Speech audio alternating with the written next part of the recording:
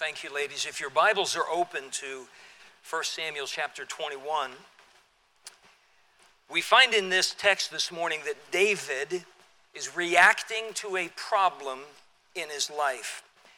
We first met David as a youth in several chapters prior to this when he was but a shepherd boy and the prophet Samuel was sent to anoint him to be the next king of the nation of Israel.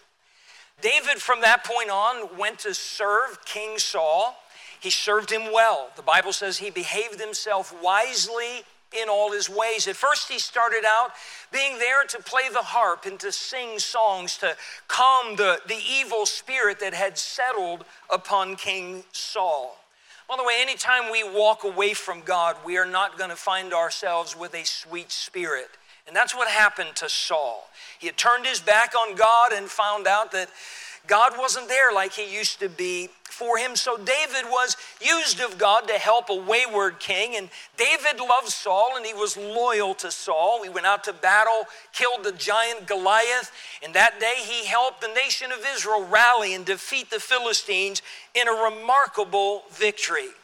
David rose in the ranks, became a captain in Saul's army, well respected in spite of his young age. Again, the Bible says more than once about him that he behaved himself wisely in all his ways. As David's popularity was on the rise, King Saul became jealous of him. Saul knew that God had lifted his hand of blessing from him, and he was watching this young man, and he saw that the hand of the Lord was on him. I think the wheels in Saul's mind began to turn, and God had already told him that he was going to replace him with a man after God's own heart. And I think Saul figured it out. David might just well be that man. The Bible says he eyed David from that time forward. And Saul's jealousy grew, and the more David achieved and the more popular David became, the more angry Saul became with David. Finally, Saul began to lash out at the one God had sent to help him.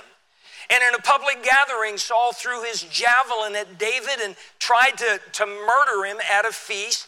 David fled from his presence and stayed away from Saul for a time. And in the course of time, David called Jonathan, Saul's son, David's very best friend. And he said, I'm not sure what I've done. I don't know why your father hates me. I don't know why he wants me dead. And Jonathan said, my dad doesn't hate you. Surely that's not true. And David said, he's not telling you because you're his son. He knows we're good friends, but he wants to kill me. So they came up with a plan. Jonathan said, there's a feast and you're going to be required to be there. So here's what will happen. You don't show up and I'll just sit and watch my dad. If my father asks where you were, I'll say, well, he went to Bethlehem to be with his family for a gathering there. And if Saul's okay with that, then we'll know that really he's not that mad at you after all. But if he gets angry, we'll know that you're right. The feast came, and the first day Saul said nothing. The second day of the feast, Saul said, where's David? Where is he? Why isn't he at my side? He's one of my captains. He should be here. And Jonathan gave him the rehearsed speech, and boy, Saul just flew into a rage. He used language against his own son that would make anybody blush. He referred to his own wife in a most demeaning way. He belittled his son Jonathan, and in his wrath, he took the same javelin he planned to kill David with and threw it at his son Jonathan in front of the gathered guests. And all of a sudden, Jonathan realized David's right.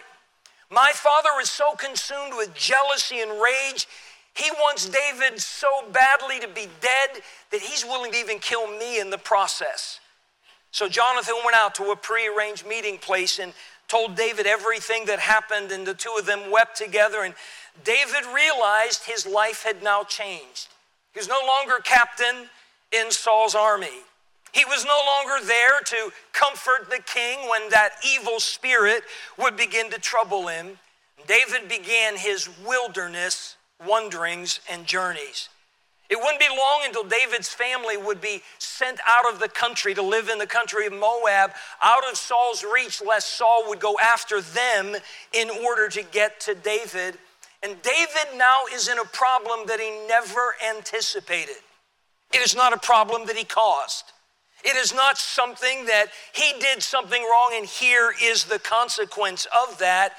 David has a problem, and in this chapter, we are watching David react to that problem. You and I cannot stop problems from coming upon us. We can try, but we will be unsuccessful. I've quoted many times that verse in Job that says, man's days are few and full of trouble as the sparks fly upward. We can try to avoid trouble. We can hope it's not coming our way, but it's going to come sooner or later. Sometimes the trouble is of our own making. There would be a time in David's life when he would once again find himself in perilous times, but it was his own fault. It was his own sin. It was his own compounding of that sin, and he had trouble to deal with. Sometimes that's the way it is with us. Sin, when it is finished, bringeth forth death. Death to relationships, death to testimonies. Sometimes it's physical death. It carries a high price. But sometimes troubles come like they did to Job. A man that feared God, was called a perfect man, not sinless, but that means a spiritually mature man, a righteous man, and yet trouble came to him in ways that you and I can barely even comprehend, though we know his story and we've read it many times. Trouble's gonna come, we cannot stop it. Here's what we choose though. How do we react when trouble comes? What do we do? In the books of Exodus, Numbers, Leviticus, and Deuteronomy, we have the history of the nation of Israel from the time they left Egypt till just as they were poised to finally go into the promised land. It had been all told from the time they left Egypt till the time they were going to go in, about 43 to 45 years total. During that time, if you study those 4 books of the Bible, without a single exception, every time a problem came along, their first reaction was, God must hate us. Were there no graves in Egypt? Why don't we just stay there and we can be buried? Why did you bring us out here? We're hungry and there's no food. God wants to starve us. We're thirsty and there's no water. God wants us to die. Our kids are going to die. And that was their reaction, not once, not twice, but over and over and over and over again. It was so bad that at one point, Moses himself said, Lord, if this is the way it's going to be, can you just take me to heaven now? Their reaction was always the worst.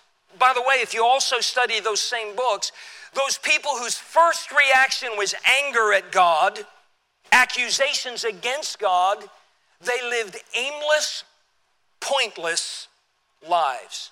They just wandered around in a giant circle.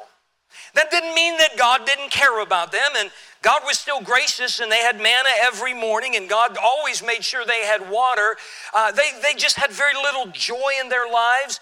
They fell into sin every time that they turned around, and they never really went where God wanted them to go. The promised land was a dream that escaped them because they just never came to that place of trusting God no matter what.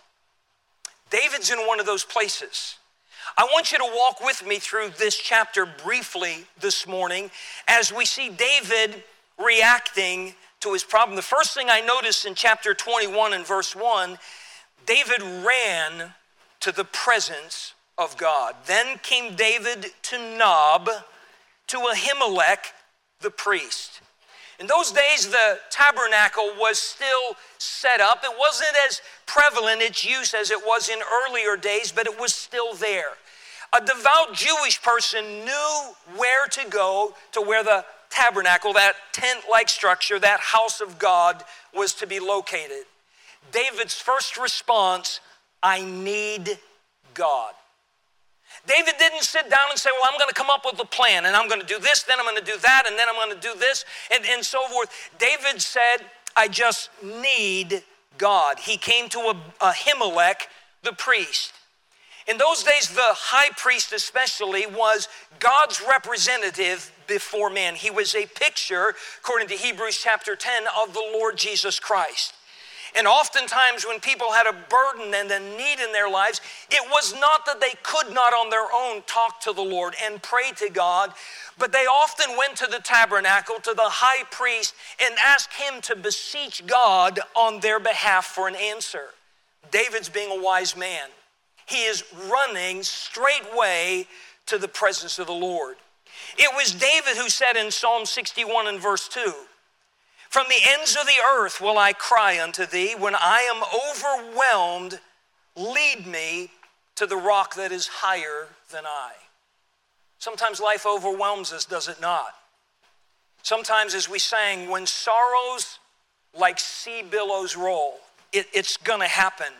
David said, when that happens to me, lead me to the rock that is higher than I am. It's the only way I can keep my head above water. David understood that. David understood that. Run to the presence of God. I don't know what it is, though. There's something about human nature. And the devil has a way of preying on our human nature, and problems come into our lives, and we tend to react far too often like the Israelites in the wilderness of Moses' day, and we get angry at God, and we see God as our enemy, and we're not sure if we can trust him, and we run away from him. We close our Bibles, and we don't pray. And sometimes we sit awake at night and we think through the situation and we relive the moment, we relive the conflict or the confrontation or the problem that we're now dealing with. By the way, that is not prayer. Talking with ourselves is not prayer. Prayer is talking to God, taking it to him. And saying, Father, I have a need. Lord, I need you. In my distress, David said, I cried unto the Lord and he heard me. Prayer is not taking my problem to someone else. Though it doesn't hurt to get godly biblical counsel, that's not prayer. Prayer is going to God and saying, Father, I need you. And that's exactly what David did. He ran to the presence of God. I have a note in my journal from which I am preaching today. There's another man who found himself in a distressing situation, one that he did not like. His name was Jonah. God's will for Jonah did not run in accordance to Jonah's will for Jonah. Do you ever notice that happen sometimes? Now, I have a plan that I think is pretty good, and then God says, yeah, nice plan. We're going to scrap that and do mine instead. Well, God's will for Jonah was to go to the hated enemy of Nineveh, the capital of the Assyrian nation, and preach the gospel to them and let them know God's going to judge them. And Jonah already knew the power of God, and he was terribly afraid that if those people repented, God would have mercy, and he didn't want God to have mercy on them. By the way, time out here. Isn't it sad that we want God's mercy on us, but we don't want God to show mercy to other people? Jonah was one of those. He testified to that later in Jonah chapter number 4. What was Jonah's answer to his problem? The Bible says he ran from the presence of the Lord. He got on a ship to go to Tarshish, which was at the other end of the then known world, completely opposite direction from where Nineveh was. Can I remind you that running from the presence of God only caused Jonah to run into the presence of a storm from which he could not escape? When we're going through the trial and we're going through the problem, running to the presence of God, as did David, is the wisest and the safest route for a child of God. Take note of David. Remember, he's a man after God's own heart. He's not a perfect man. We'll even see it as this event unfolds in his life. But his first step was the right one. He ran to the presence of God. There's a second thing that happened. When David did so, he was reminded of past blessing. He went to Ahimelech the priest. David dissembled quite a bit and tried to play secret spy about why he was there. He only had a few people with him at the time, and the priest was kind of wondering, and David played with the truth that was going to cost everybody dearly on that. But David had left in such haste, he had no weapons with him. And so he said to the priest, look in verse number 8, David said unto Ahimelech, and is there not here under thine hand spear or sword? For I have neither brought my sword nor my weapon with me, because the king's business required haste. He said, do you happen to have a sword handy? Now, I think in the back of David's mind, he knew there was at least one there. There was at least one. Now, the tabernacle wasn't usually a place bristling with armor. That's not what it was used for. But David remembered long time ago, it seemed like that to him, when he finished the battle with Goliath and that war with the Philistines ended. He carried around the head of Goliath for a while because he was a teenager and something gross like that would seem kind of cool. But he also was carrying around, or maybe in my mind I'm thinking dragging around, the sword of Goliath. David was just a youth. Goliath was a man 9.5 feet tall. Estimates of the length of his sword are somewhere between 8 and 9 feet long for his sword. So here's this little kid dragging this giant sword around. David, in honor of the victory that God had wrought that day, wrapped the sword up, brought it to the tabernacle, and had it dedicated in the house of God, saying, God did this. And this trophy belongs to God. So here's David now. He said, I have no weapon. I left in such a hurry. Do you have anything here? And Ahimelech said, well, there's one here. There's one here, the sword of Goliath the Philistine, whom thou slewest in the valley of Elah. And here comes Ahimelech out from the back room and unwraps that massive weapon. And David holds in his hand the sword of the man who said, I defy the armies of Israel. I defy the God of Israel, and looked at David and said, I'm going to feed you to the birds. But God turned that around in a victory, and David is reminded of the past blessings of God. You know, when we run to God's presence, even before God sends an answer, oftentimes the Holy Spirit of God will prick our memory and say, hey, do you remember when you had this problem and you prayed about it and God brought the answer through? God's doing all of that. The songwriter put it this way, count your many blessings, name them one by one, and it will surprise you what the Lord hath done. In 1991, the Lord called my family and I to go to Jeanette, Pennsylvania to start a church. My first year there, I worked full-time in the Otis Spunkmeyer cookie dough factory. My second year, I got a job teaching full-time at Mount Carmel Christian Academy in Mount Pleasant, Pennsylvania. I made a whopping $9,300 a year teaching full-time in a Christian school, but it allowed me to have my afternoons and evenings to go soul winning and work on pastoring a church. And so I did that for the first year. And at the end of that first year of teaching, I injured my back. What I actually did, Anna was a toddler at the time, I actually picked her up and somehow when I went like this, I twisted wrong and I pinched a nerve in my lower back and I could barely walk. I could not straighten up. I was like the hunchback of Notre Jeanette. I mean, that was me. It was agony. Well, I knew once school was out, I was going to need a job to provide for my family. The cookie factory there had told me that as soon as school was out, come back. My job was there for the summer. That was my plan, but physically I was unable to do it because it involved a lot of heavy lifting no matter what job I had on that assembly line process. I wasn't able to do it. I got several other jobs. I went in and interviewed. All of them required a lot of labor that it wasn't that I was lazy. It wasn't that I was making excuses. I was physically unable to do so. And so for that entire summer, I just pastored a church. Our church was running maybe 35, 40 people, something like that. God was good to us. We always operated in the black, but there just wasn't a whole lot of money. So I drew no salary or anything like that from the church. But somehow that summer, our rent was always paid. The car payment was always made. The insurance was always made. We actually went to 2 amusement parks and took 1 vacation. And to be honest, I have no idea where it all came from. It's just every time there was a bill, there was money in the bank to do it. I felt like that widow in Elijah's day, that the cruse of oil never failed and there was always flour in the bottom of the barrel. Tim, do you remember any of that summer? And we made it through. School started in September, and I went back to teaching, and now all of a sudden I've got an income. It wasn't a big one, but it was sufficient, and we were thankful for it. Well, that fall, late in the fall, we had a speaker at our church. His name was Ron Gieris, Dr. Ron Gieris. Brother Buddy, do you know who that is? He is the founder of the Rock of Ages prison ministry. He was from Cleveland, Tennessee. He was an older gentleman, and he was preaching in a nearby church for a week of meetings, and the pastor there said, would you like to have him at your church on Sunday morning? Because our meetings don't start till Sunday night. He said, sure.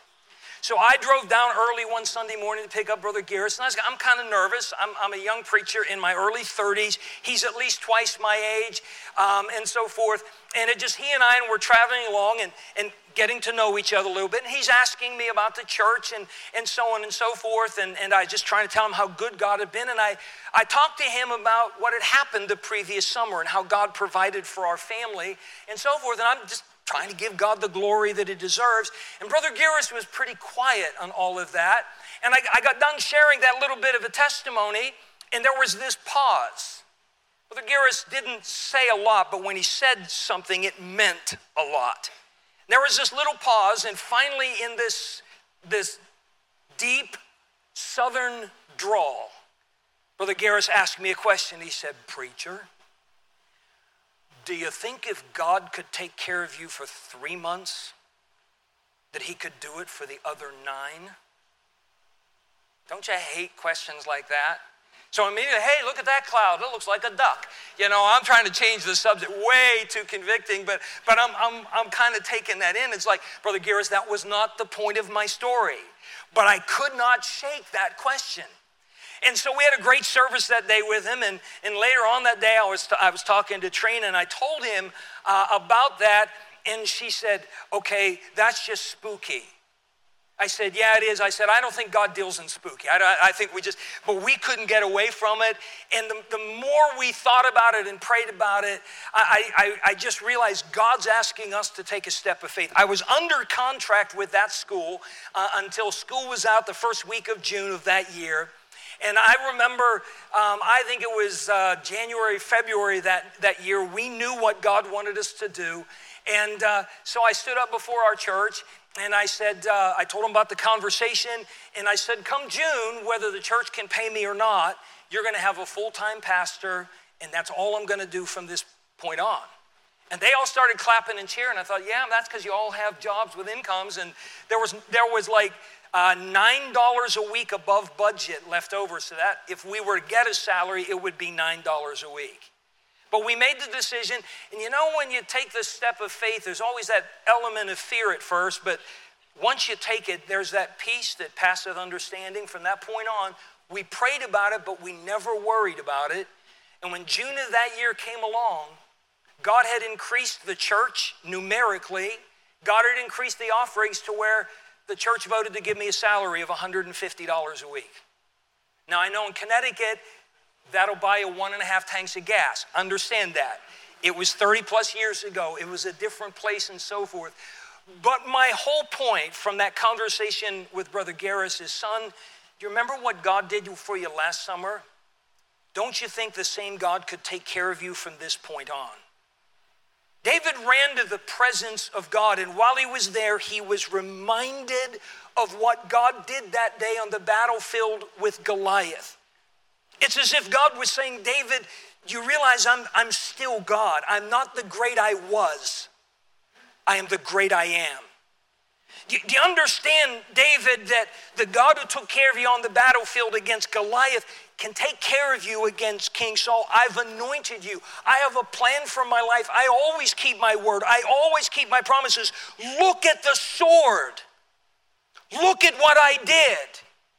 David got that, and if you'll take the time and count your blessings, you'd be amazed at what that will do for the level of your faith in the power of your God for the next battle and for the next problem. So David ran to the presence of God. He's reminded of past blessing, and then David did an odd thing. Verse number 10. And David arose and fled that day for fear of Saul, and went to Achish, the king of Gath. He's been at the tabernacle. He ran to the presence of God as he should have. He's got the sword of Goliath now. He's got that tangible reminder of the power and the goodness of his God. And all of a sudden, David does a turnabout. The Bible says he arose and fled. He's not going back to do the will of God. The Bible says, for fear of Saul. Paul reminded Timothy in 2 Timothy chapter 1 and verse 7, he said, for God hath not given us the spirit of fear, but of love and of power and of a sound mind. Please understand something. Every time we are called upon to take the next step of faith, fear is going to be right there with us. And we're going to have to decide, faith or fear. They do not coexist. They cannot dwell together because God does not give us the spirit of fear. About 8 weeks ago, I competed in my first ever powerlifting competition. I haven't told you Jim's story in a while. It was going to be an event that I had never planned on doing, and it was somewhat of a nerve-wracking thing. I'm a part of the U.S. Powerlifting Association. There's some 200,000 members of that organization. There are less than 24 adaptive athletes. That's what they call guys like me. The adaptive athlete means incredibly handsome. That's all it means. There are less than 24. I've been working with Sam, my trainer, for a lot of years now, but I'd never lifted anything in front of a crowd of people.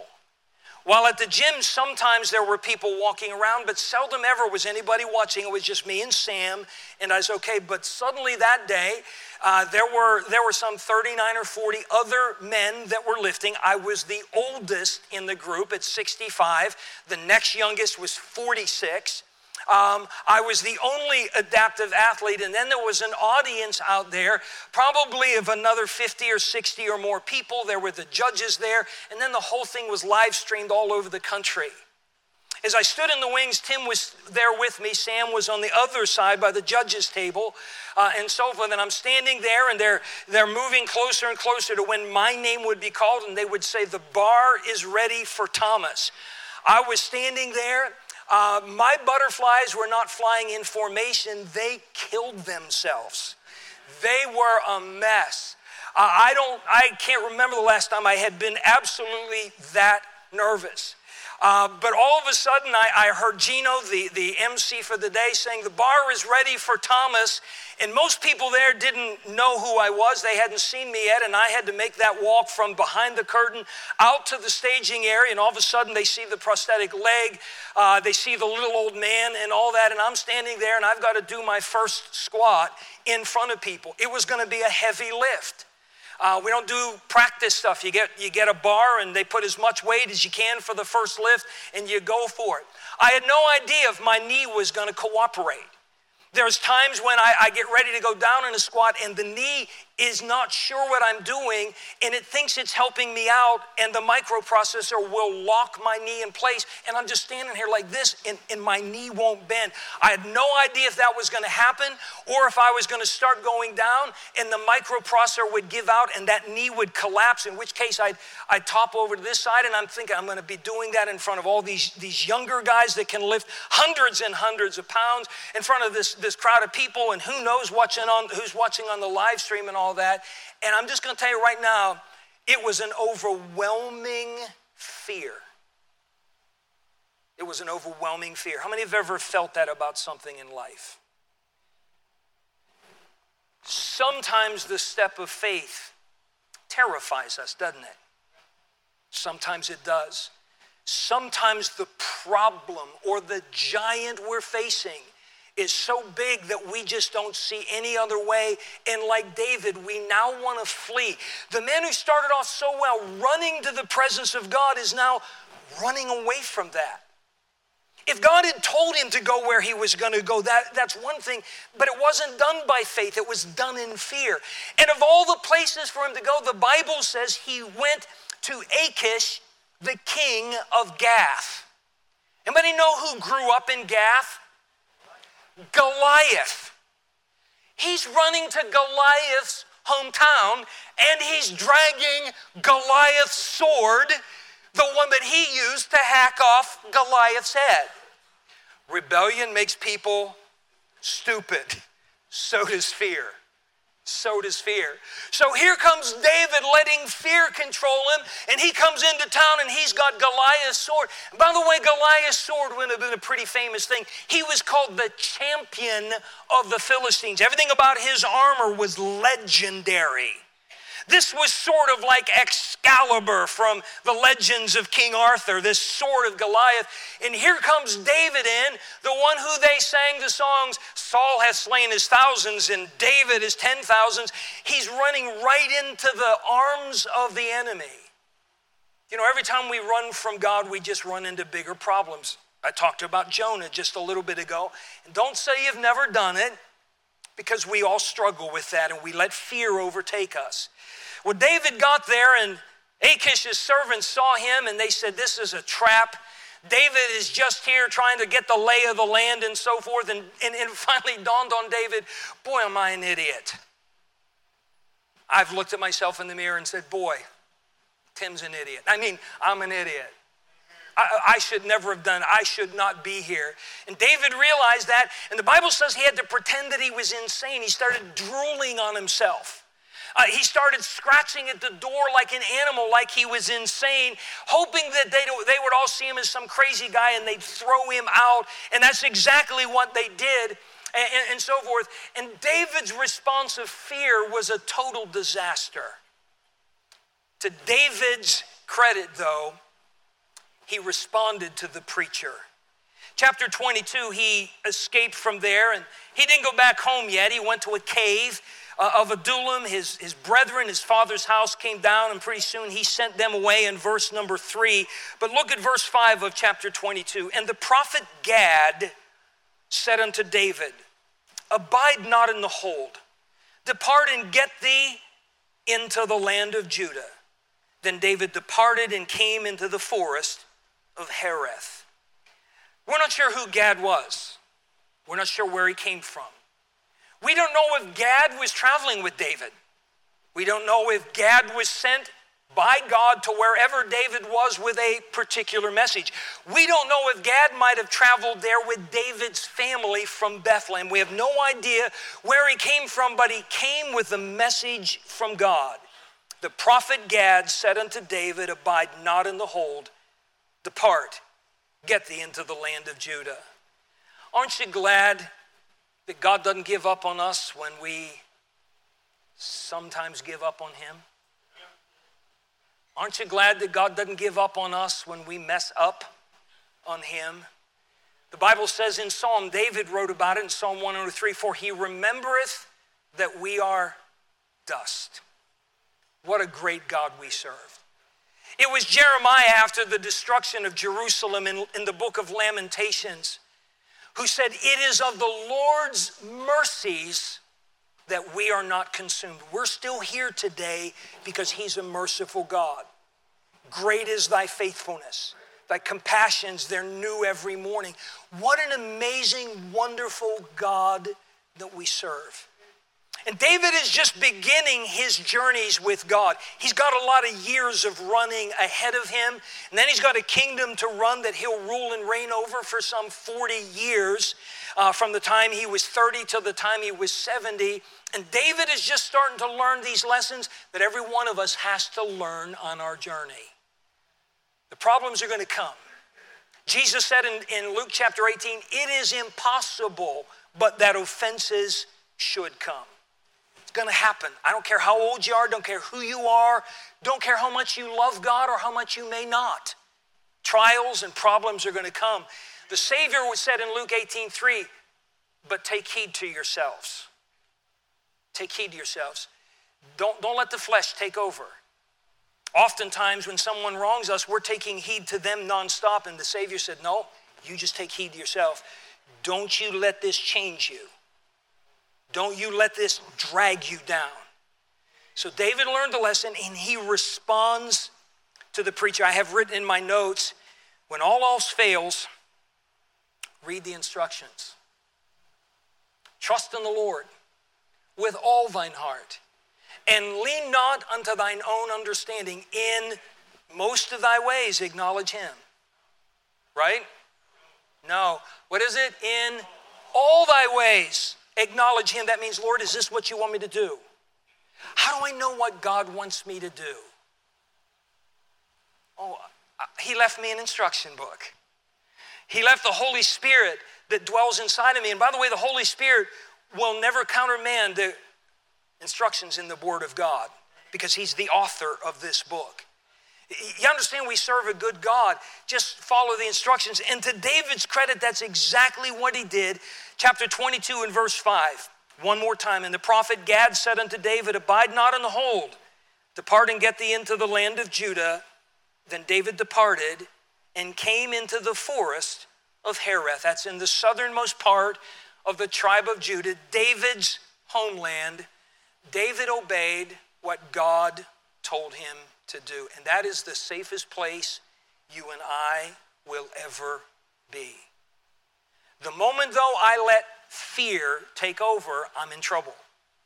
The moment I let flesh take over and I respond in anger, I respond in bitterness, I respond in rebellion against the Word of God, I'm in huge trouble and I'm sailing the course of a Jonah, and I'm going to find myself in the biggest storm that I've ever had and realize, the best thing for me to have done was to follow God in the first place. It's always the safe place. As we think about David today, I'm reminded, can I get you to turn to Psalm 55? Psalm 55.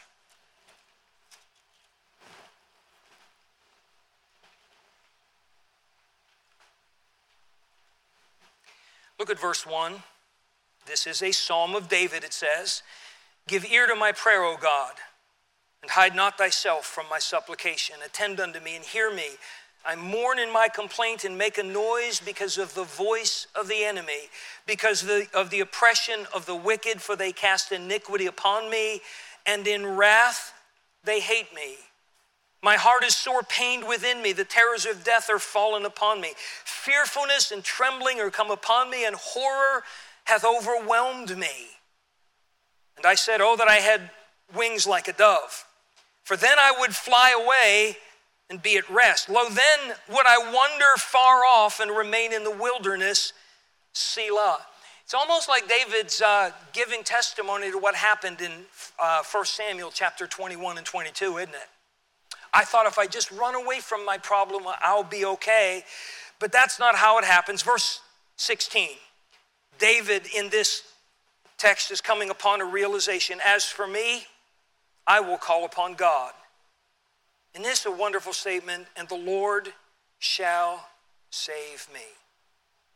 Do you believe that? Do you believe the Lord will save you? Do you believe the Lord will take care of you? Do you believe the Lord will solve your problem? Do you believe the Lord will meet that need? The Lord will save me. Evening and morning and at noon will I pray and cry aloud, and he shall hear my voice. And then verse 22. Here's David's encouragement to you and I. Cast thy burden upon the Lord, and he shall sustain thee. He shall never suffer the righteous to be moved. Nearly 33 years ago, we lived in upstate New York, and Trina was pregnant with Anna. She was having a difficult time of it. She was in and out of the hospital, constantly dehydrated, the sickness, they just couldn't get it under control.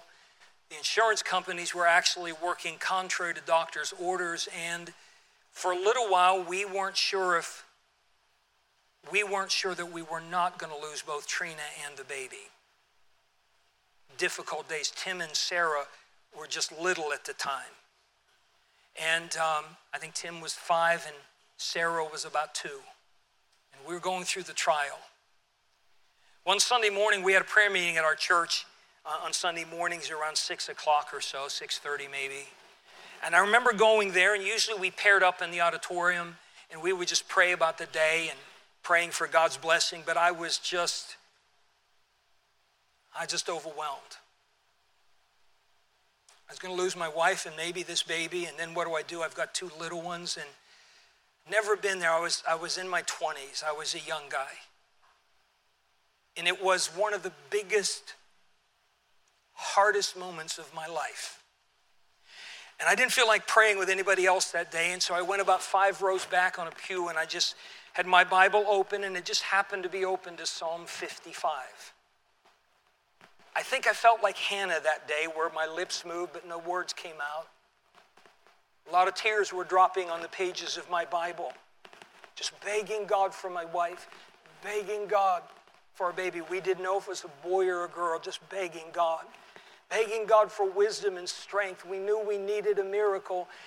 And as I prayed that morning, and I could hear other men's voices praying around me, I remember opening my eyes and I saw verse 22.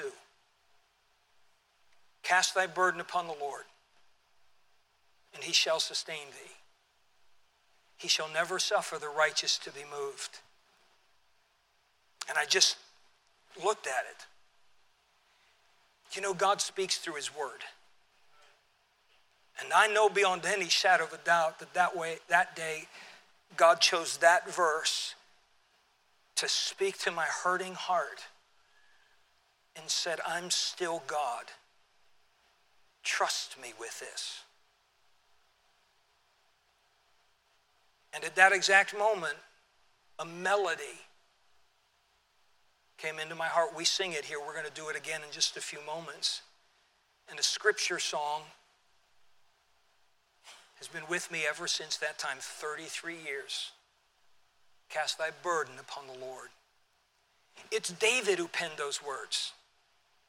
David learned it in that early part of the journey. Yes, he ran to God and he was reminded of God's blessings, but then like humans do, he relied on himself and he ran from God in fear.